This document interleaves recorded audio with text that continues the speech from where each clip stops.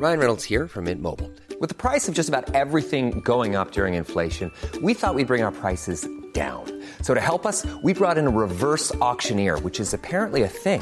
Mint Mobile Unlimited Premium Wireless. How to get 30, 30, bit to get 30, bit to get 20, 20, 20, bit to get 20, 20, bit to get 15, 15, 15, 15, just $15 a month?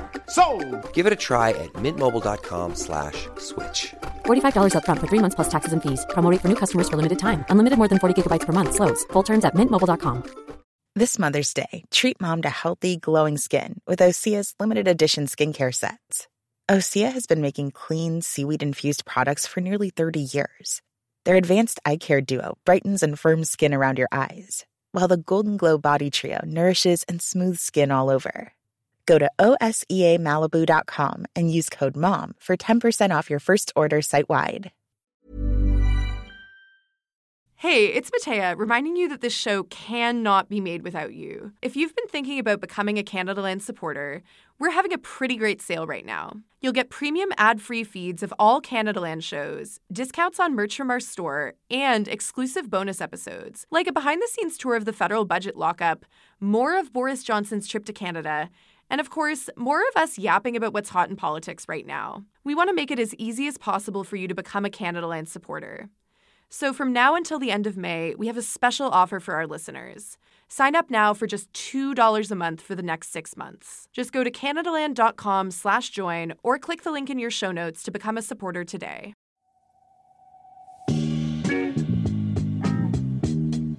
This is about giving Canadians an opportunity to weigh in at a really pivotal time. Conservatives are united. We are the only option. And saying to people that are separatists in Alberta, don't waste your time with the Maverick Party. We need a party that isn't left or right, but just true north. You are no ally and you are no feminist. So many people are wondering why this selfish summer election. Justin Trudeau wants to grab power. Et non, je ne crois pas à cette bromance. This is a historic moment we are living through.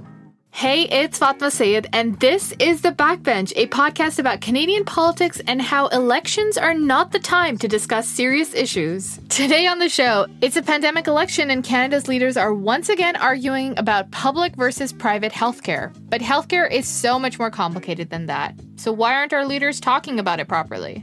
And if you're outside Quebec, you might have forgotten, but the Bloc Québécois are also running in this election. They dropped their platform last week. We're going to explore regional threats to a Liberal majority government. Joining me this week, our second episode about this election, Emily Nicola, columnist at The Gazette and Le Devoir. Hi.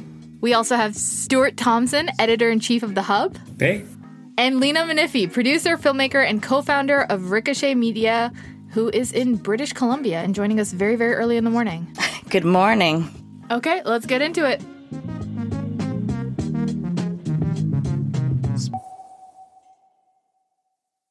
So if there's one thing we've learned from this pandemic, it's that our globally celebrated, universally accessible, practically free healthcare system is also deeply, deeply flawed.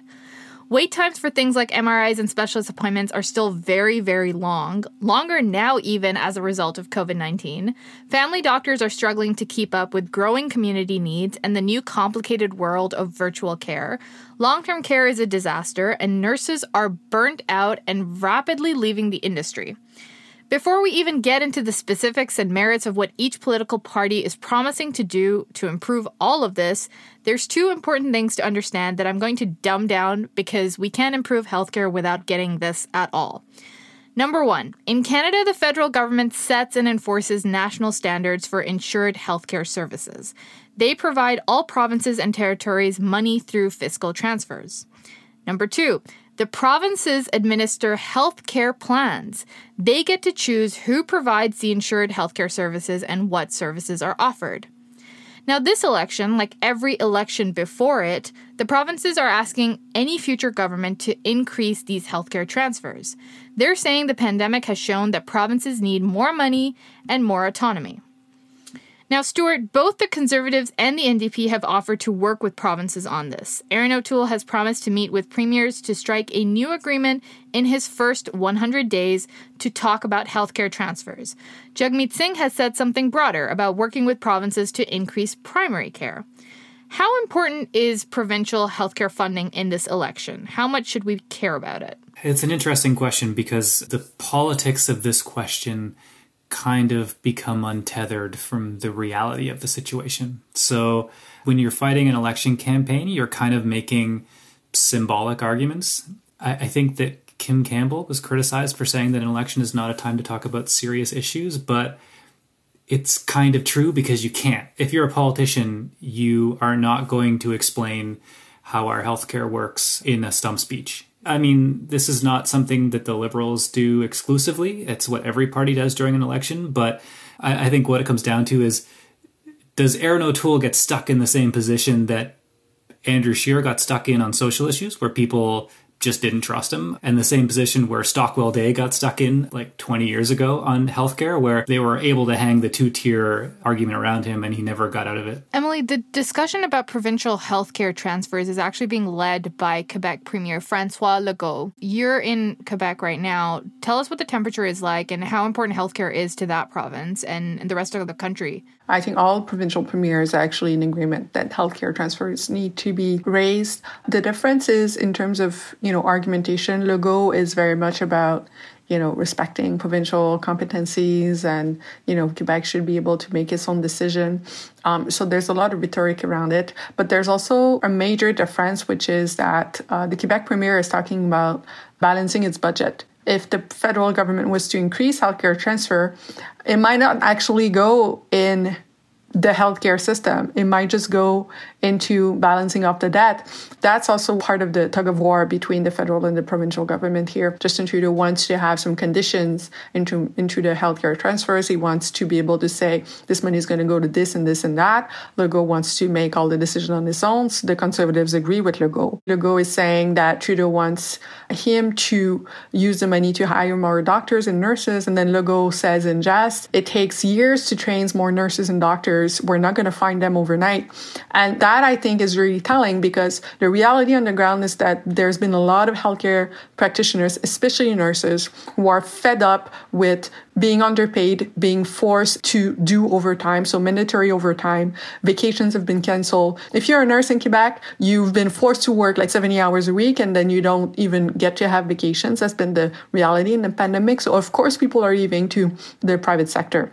We're talking about the two-tier system. There's a labor shortage just because we don't bother to pay a majority of women correctly because we've been focusing our budget on doctors who are part of the government in some ways and are really listened to as lobbyists. And so it's really interesting because it's a conversation about healthcare transfers, but it just really opens up this scrap bucket of other issues and how basically there's a philosophy of underpaying the vast majority of women, a lot of them racialized women who work in healthcare, as because of that, there's a labor shortage. And people are trying to figure out a way out of the labor shortage that somehow doesn't put on the table the option of actually paying those women decently.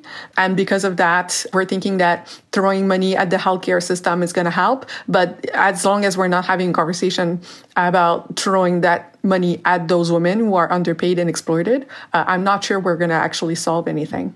Well, it's interesting you say that because most of the party platforms are about boosting the healthcare with expenditure, with funding, with dollars. Like the Liberal plan is proposing to invest $6 billion on top of the $4 billion they invested recently to get rid of wait lists and hire 7,500 doctors and nurses. Now, the ratio of doctors to patients is a very real problem. Tiffany and I both talked to family doctors to research this episode, and according to them, in rural Nova Scotia, one family doctor could see up to 3,000 patients. That's insane. In cities, it's about 1,000 patients to a doctor. So, Lena, is the solution to this healthcare policy problem as simple as just injecting doctors and injecting money into the healthcare system? Or do we need our leaders to talk about more targeted policies? Coming from the West in BC, we've had this problem for a lot longer. There is sort of lack of seats for doctors that have been happening for like the past decades. In our medical school programs, they kind of slashed down seats about how many people could go through med school. Some doctors are calling it out like 20, 30 years ago. So it's particularly hard here in BC. You can't even get a doctor. You can't even get a full-time GP to your name unless you are a pregnant woman, essentially. So that's what the list is sort of here as priority. So I would say that there's like a double, you have to kind of go and attack it at two prongs. I do think it's really interesting that the New Democratic Party are trying to opening up what is defined as medical. So, they're trying to expand to like dental coverage, eye care, hearing care, sort of fertility procedures, like a lot of these things that people are just paying out of pocket in BC. But also in the West, we had this huge push by American influencers to kind of tier our medical system. So that was around for like decades as well. And people wanting and putting pressure on the system and opening up private clinics in order to try to get this two-tier in BC. So there's a lot of business that's been pushing the private medicalization here as well. So, yeah, the West is a bit different in this situation. And I think that now that push is a little bit over, especially during COVID, people are really thankful that they're able to have public covered care. You bring up an interesting point, too. Like, all the provinces have different requirements for healthcare, right, Stuart? Like, they all have, like, various different issues and gaps to fill and funding to fill. So if you're a federal leader trying to campaign during a pandemic election, nonetheless, what could you possibly say to convince residents across the country who are experiencing healthcare in various different ways that could convince them that you've got the right plan? Yeah, I mean, that's sort of been a feature of this election is people have been dabbling in jurisdictions which they're not actually running for. And of course, the federal government has a big role to play on healthcare. But that little schism between Legault and Trudeau, I think, is really interesting just for illustrating this, but also because Legault's approval ratings are so high that all the leaders have just been tiptoeing around, like just hoping they don't annoy him.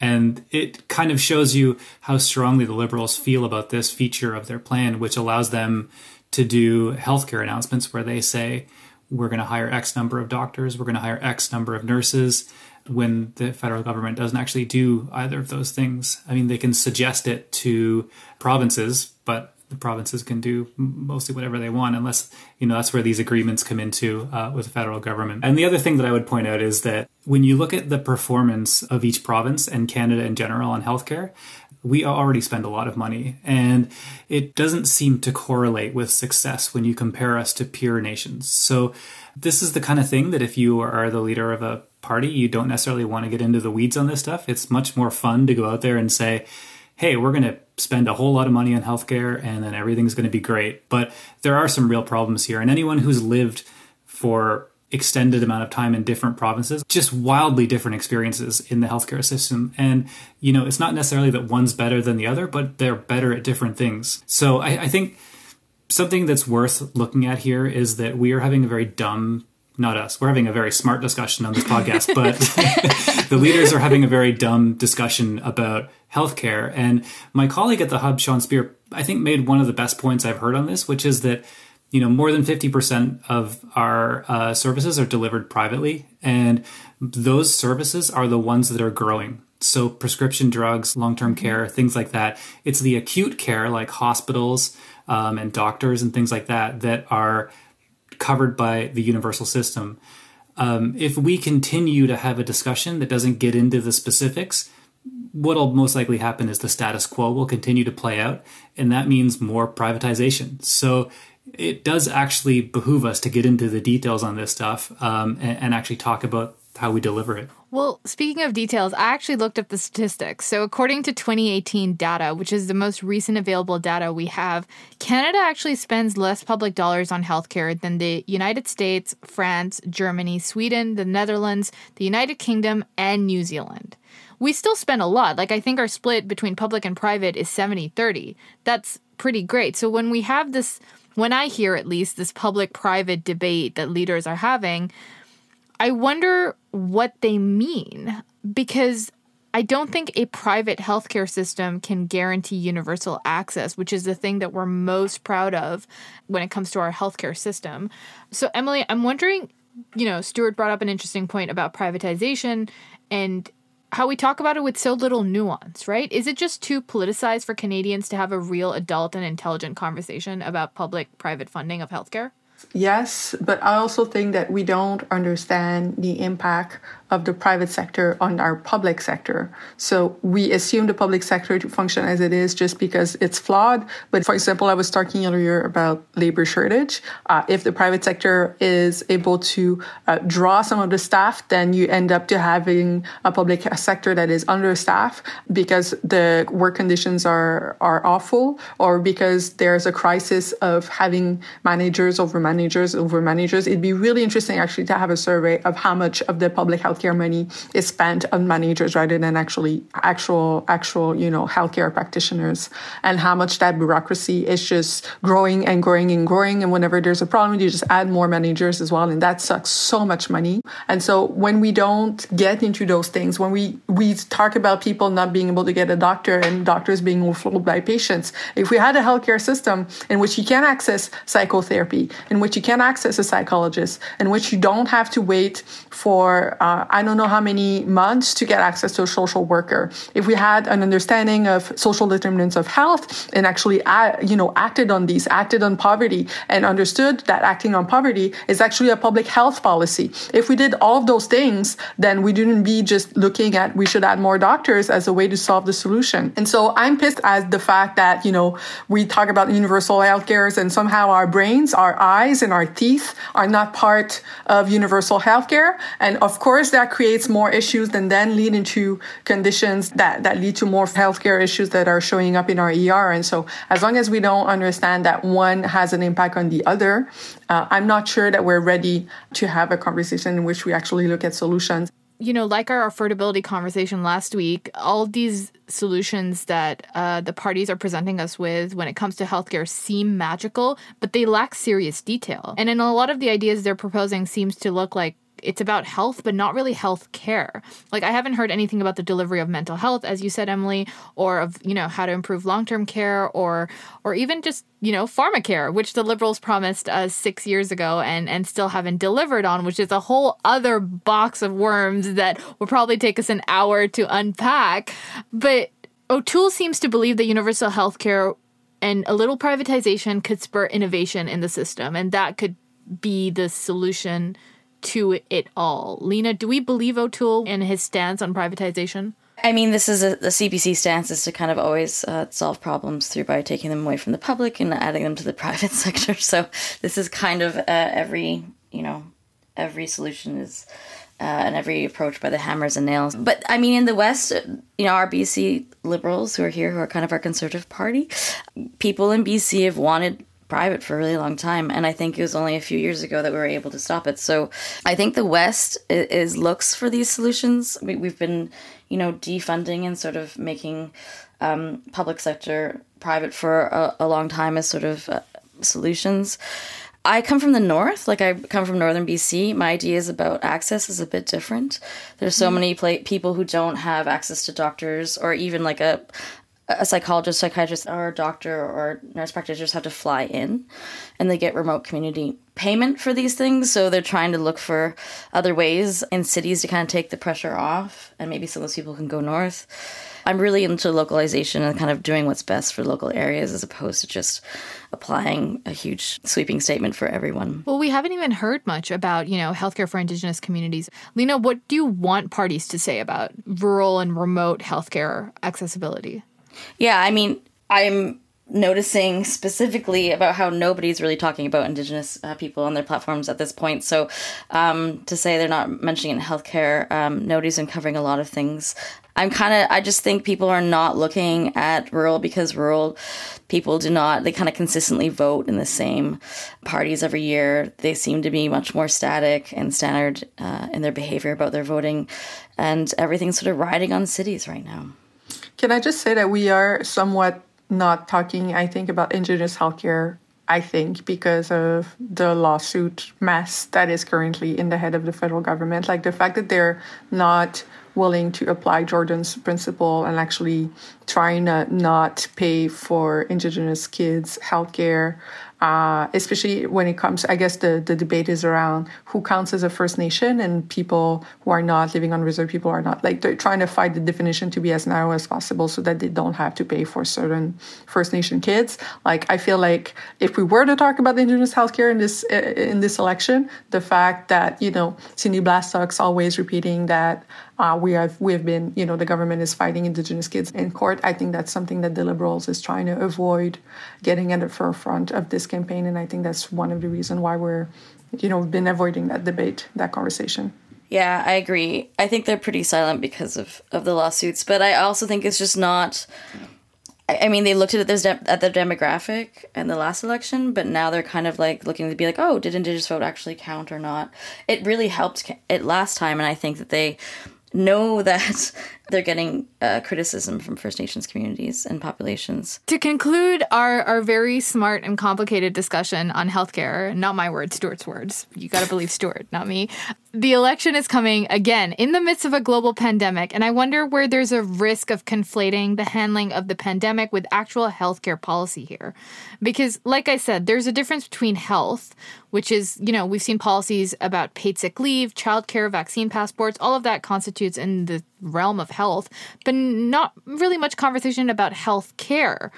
It has been mentioned during this conversation, only the NDP is talking about dental care, for example. Stuart, what do we actually need to do to get Canadian politicians to go from talk to action in the healthcare space? Yeah, that question is above my pay grade. I don't know. I don't want to be fatalistic about it, but this is a provincial jurisdiction, and I've watched numerous attempts at reform of healthcare systems in Alberta.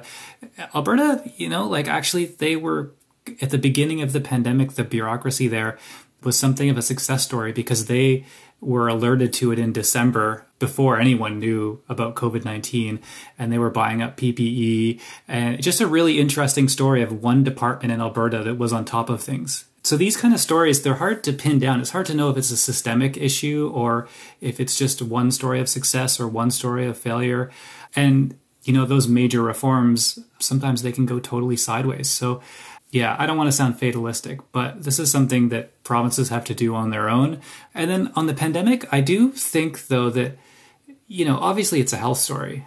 It's a virus. But I think for the bulk of the population, it's not a health story in that kind of strict sense. This is a societal story. And I think that the restrictions and the measures come into that. It's a competence issue for our leaders. It's a lot to do with how we interact with each other and how our governments interact with us.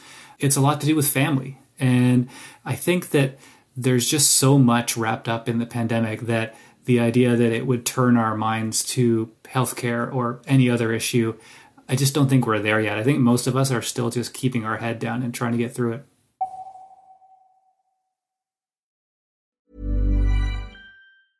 Ryan Reynolds here from Mint Mobile. With the price of just about everything going up during inflation, we thought we'd bring our prices down. So to help us, we brought in a reverse auctioneer, which is apparently a thing. Mint Mobile Unlimited Premium Wireless. How to get 30, 30, how to get 30, how to get 20, 20, 20, how to get 20, 20, how to get 15, 15, 15, 15, just $15 a month? Sold! Give it a try at mintmobile.com/switch. $45 up front for 3 months plus taxes and fees. Promo rate for new customers for limited time. Unlimited more than 40 gigabytes per month. Slows full terms at mintmobile.com.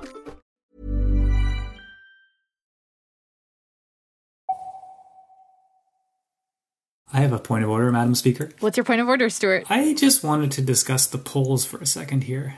We are, I think, very smartly sticking with the real issues, but the horse race is interesting, and I just was curious, do we believe them? And my second question is, so what does that mean? Most people don't care about politics at all, to an incredible extent. We always think of it as this big advantage for the governing party that they can call an election whenever they feel like it, basically, even though we have a law against that. And it's worth keeping in mind that they actually don't know anything. And the polls can change just like that. They know as little as we do about what the electorate is feeling. And I just think that's kind of a great thing sometimes. Well, look, the backbench has a staunch anti-horse race attitude. We don't like polls here. And we is basically me. So, Not a point of order, but I get to share how much I hate polls, so thank you for that. Anytime. Madam Speaker, point of order. What's your point of order, Emily? I've been blocked by the block. Like probably thousands of other people who live in block land. Yves-François Blanchet, has a reputation as one of the people who block people on Twitter faster than his shadow. And it's a problem because he's been blocking other MPs, other candidates. He's been blocking people who work in the media like myself. And so at what point can a person who is a party leader just start to block his own, country or electorate? There was an article a couple months ago on that issue, and he was just blocking his own voters without realizing that those people had voted for him. Basically, whenever you tag him on Twitter, if it's slightly even critical, it's just mentioning him, saying something that puts him in a bad light, you're going to get blocked. And so I'd like to know how many people Yves-François Blanchet has blocked and whether or not that's actually, an issue in a time where social media takes so much space in the way that we campaign. You know what? I'm debating this. That might actually be a point of order. Yeah, I think that's a point of order. Politicians shouldn't block people. I did an entire story about this a few years ago where I actually talked to people who understood the political system. And all of them were like, yeah, if you're an elected official, why would you block someone from accessing you? Like, you could mute them, but you have a responsibility as an elected official to let anyone message you. Which, of course, is complicated because then there's a lot of female politicians who get hate. But, I'm not blocked by him, Emily. So if you want me to, DM him, I'm happy to DM him on your behalf. Yeah, you just ask the question, what is it with blocking half of Quebec? You know what?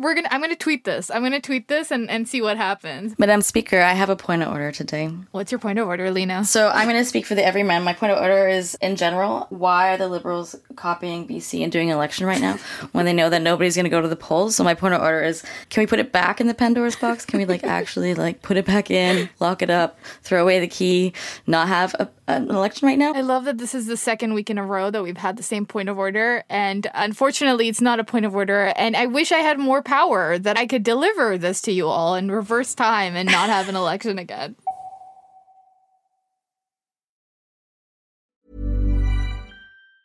Hey, it's Danny Pellegrino from Everything Iconic. Ready to upgrade your style game without blowing your budget? Check out Quince. They've got all the good stuff, shirts and polos, activewear, and fine leather goods, all at 50 to 80% less than other high-end brands. And the best part? They're all about safe, ethical, and responsible manufacturing. Get that luxury vibe without the luxury price tag. Hit up quince.com/upgrade for free shipping and 365-day returns on your next order. That's quince.com/upgrade.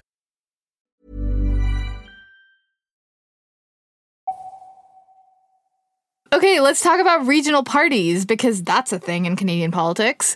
The Bloc Québécois released their platform this week. I've always been just thrown by the fact that this federal party that opposes federalism and only exists in Quebec has so much political power.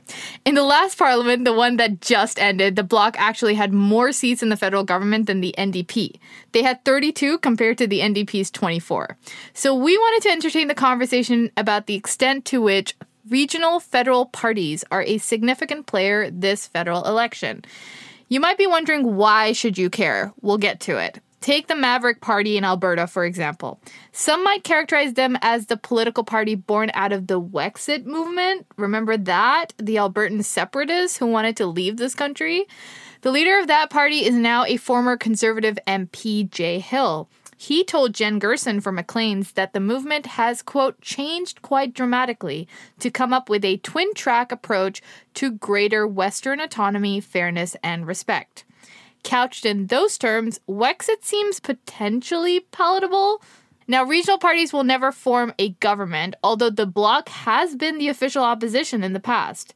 But they do often win enough seats to influence policy, especially when they hold what Ottawa insiders call balance of power. It basically means you have the votes to help push policy through, which is particularly important in a minority government.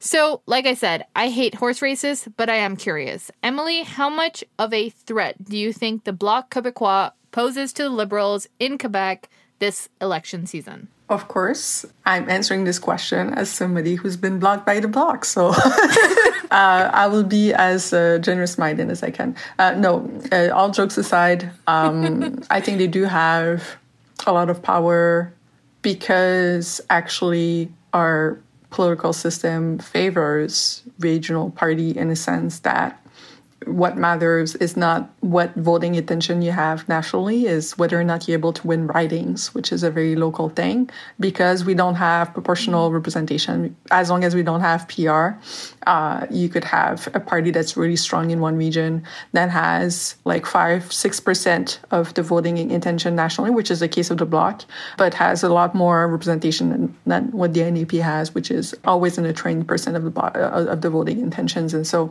if you don't like regional parties, you should have an electoral reform. That point being made, one of the ways for the Liberals to have a majority, or actually not losing powers to the Conservative, they need to have some ridings in Quebec, not lose the ones that they have, and hold on to some of those and then win more. And definitely one of the party that's in the way of that is the Bloc Québécois. There's a lot of two-way races between the Liberals and the Bloc, basically in all of suburbia land of Quebec. The Conservatives are creeping in, actually, especially in the Quebec City region, but some other regions as well, where they might make some gains. But actually, I think the Bloc's worst enemy is probably the Bloc itself right now.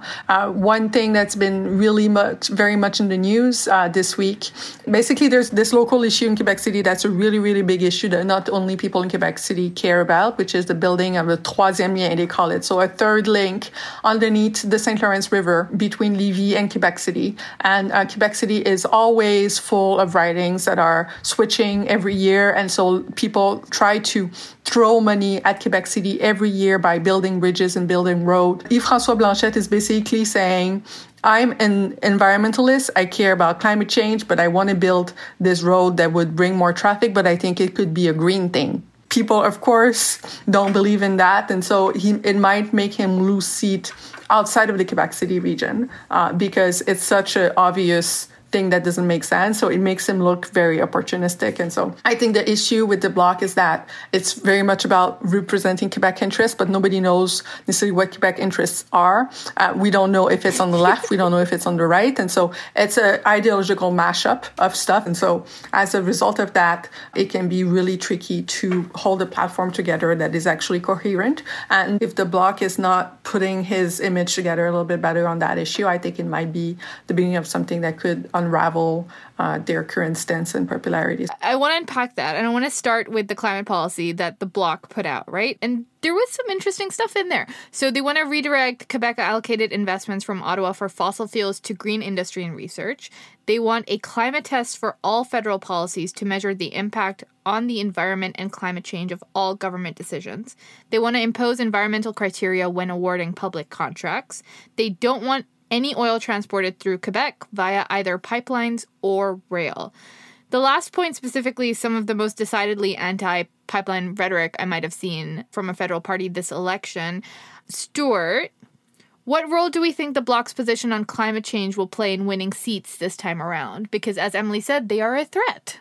Yeah, actually, I was noticing that this morning. We're recording this on Monday, and Justin Trudeau was in Quebec, and it was a lot of bickering with the Bloc. That was sort of the main thrust of the argument. And I think probably the biggest thing for the Liberals is that they did buy a pipeline. That is something that, you know, whenever they go into Quebec, that's always going to be thrown at them. And it's something that the Bloc takes great delight in throwing at the Liberals.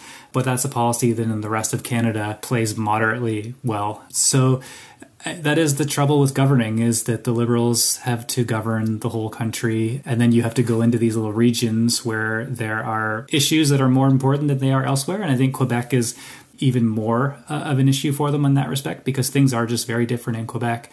I think the Bloc, if there's anything they can exploit, it's this. And it's because they can be slightly less serious about their policies because they're not going to be governing. And they don't actually have to care about the health of the Federation. So one of the things that actually made me laugh when I saw it was the Bloc's Green Equalization Plan, which is basically federal funding for provinces they say are more responsible on the environment. And if you want to put that into layman's terms, that's just a big screw you to Alberta.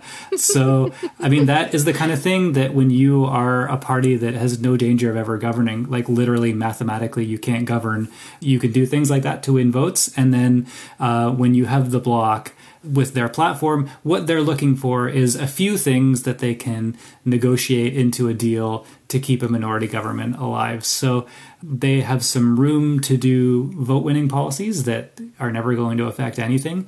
And then they have other policies which will be part of really vital negotiations where they can actually win things for Quebec. So I think on that respect, climate change is going to be a big deal. So it's interesting because all the regional parties have some sort of climate policy. So you might be onto something, Stuart, because on the other side of the Bloc Québécois run is the Alberta's Maverick Party. So they've got 27 candidates, largely in rural Alberta, and they're running on things like repealing Bill C-48 and C-69, which they call the Trudeau North Pacific Tanker Ban and the Trudeau No New Pipelines Act, respectively. BC also gets a little shout in the Maverick Party platform regarding Western autonomy. So there isn't an equivalent regional party like this in BC, like the independent Cascadia movement maybe comes close. But I wonder if you're seeing any sort of battleground ridings in Western Canada that the Maverick Party could take away from the Liberals. Oh, for sure. And when you say it was started in Alberta, for sure it started in Alberta, except we have a little piece of that too here in Prince George. So the Maverick Party is actually led by BC former MP Jay Hill in Prince George region. So Dave Jeffers, who's running, he's representing the Maverick Party, which is formerly the Wexit Canada, and he has a good chance of winning that region. So he's going up against the Liberal candidate Garth Frizzle, who's a city councillor, and the NDP candidate Audrey McKinnon, who's a CBC radio reporter until 2019. But he's really well known up there, and there's a lot of support for Jay Hill, so that may transfer to Dave Jeffers. And there's a lot of investment in sort of keeping the status quo in that region when it comes to economy, when it comes to using traditional resources, when it comes to actually getting... I don't know what to think about these regional parties. I genuinely don't. Like, I know they're important because they could take away seats from Liberals and Conservatives in like key ridings. But beyond that, like, I don't know what kind of policy they could enact or... are they genuinely representative of all Canada? Are they a nuisance? Are they somewhere in between? I don't know. I mean, BC tends to have a history of them also, like more, like these Maverick parties that are starting up in fringe parties. I mean, we have one in the Kelowna Lake region as well that's happening. So Brian Rogers is a founding member of this party called PPC, the People's Party of Canada. And he wants to defend Canada from fringe radicals while running a fringe party. LOL! It's all very ironic. But I actually think that in the Kelowna Lake region, there's also a chance. There's also a chance that they get in. Kelowna is changing demographically. I think during COVID, a lot of young people have gone and moved back to sort of rural areas and outside of the city and relocated. But Kelowna is a very strange mix because it has a bunch of Albertans that flock in to the lake region, and then it has people who are already there sort of conservative and are trying to keep the status quo there.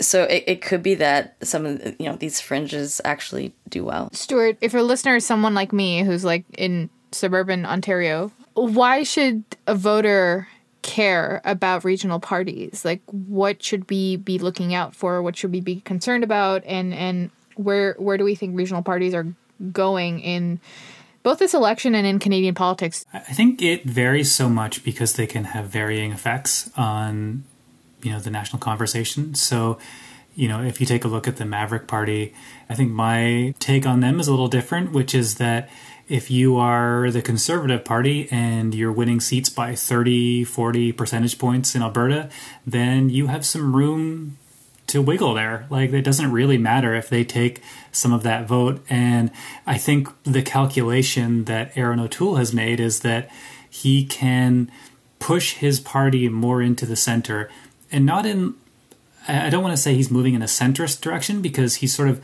realigning the party with his just a different kind of platform, right? Like today they're talking about animal welfare, and last week they were talking about gig workers and stuff like that. Like, they're just being different. And That is what everybody was sort of screaming for in 2019, where Andrew Scheer kind of took the party in that conventional Alberta-centric direction, and they won the popular vote because they ran up the margins so much in Alberta. So this is sort of an obvious cause and effect here, where there's economic strife in Alberta, there's an unpopular conservative provincial government, there is a federal party that's moving in the wrong direction for them.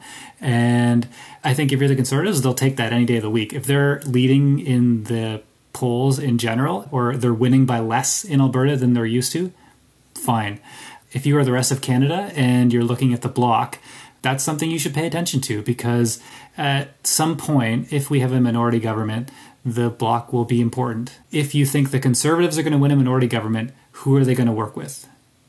I would be surprised if it's the bloc. But I mean, even the NDP is a tough one to imagine too. So if you're the Liberals and they win the most seats and they take a shot at governing in a minority again, those conversations are going to be vital.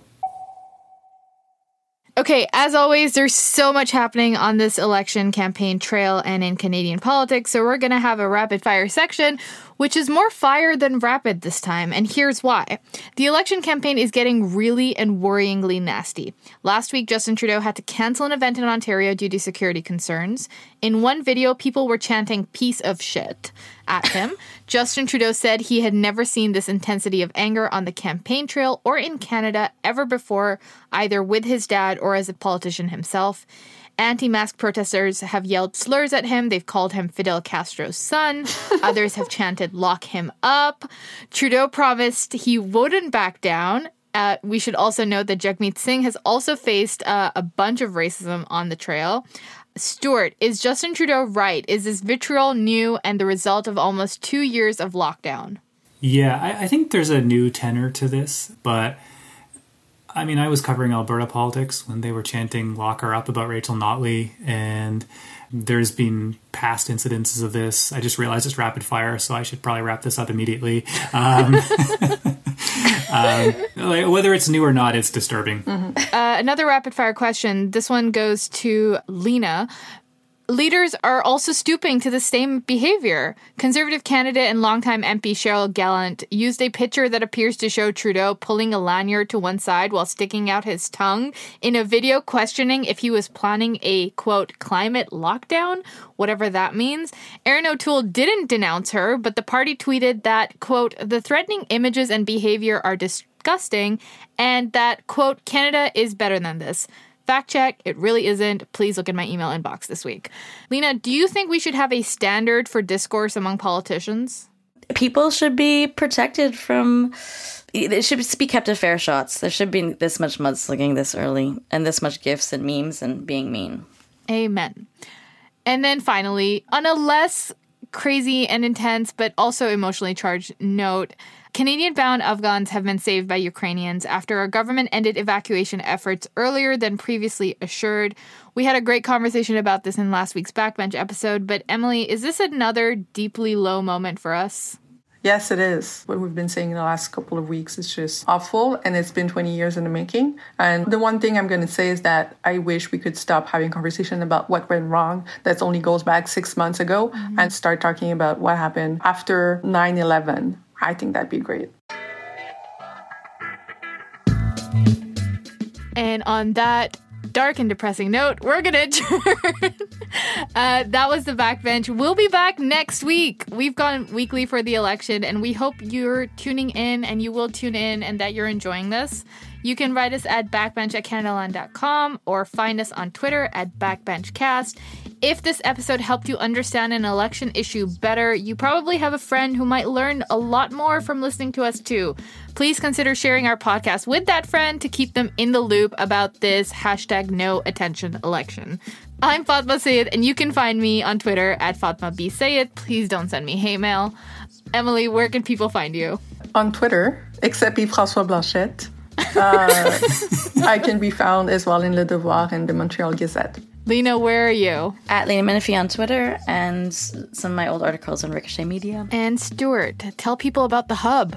Yeah, check out thehub.ca. We're doing an election live blog right now where we're just focusing entirely on the policies that are being announced. And we have analysis instantly, not quite instantly, but pretty close to it about each policy. So yeah, it's a good way to just stay away from the horse race. Thehub.ca, y'all. This episode was produced by Tiffany Lam with additional production by Tristan Capacione. Our managing editor is Kieran Aldhorn. Theme music is by Nathan Burley. The election continues. We'll see you next week.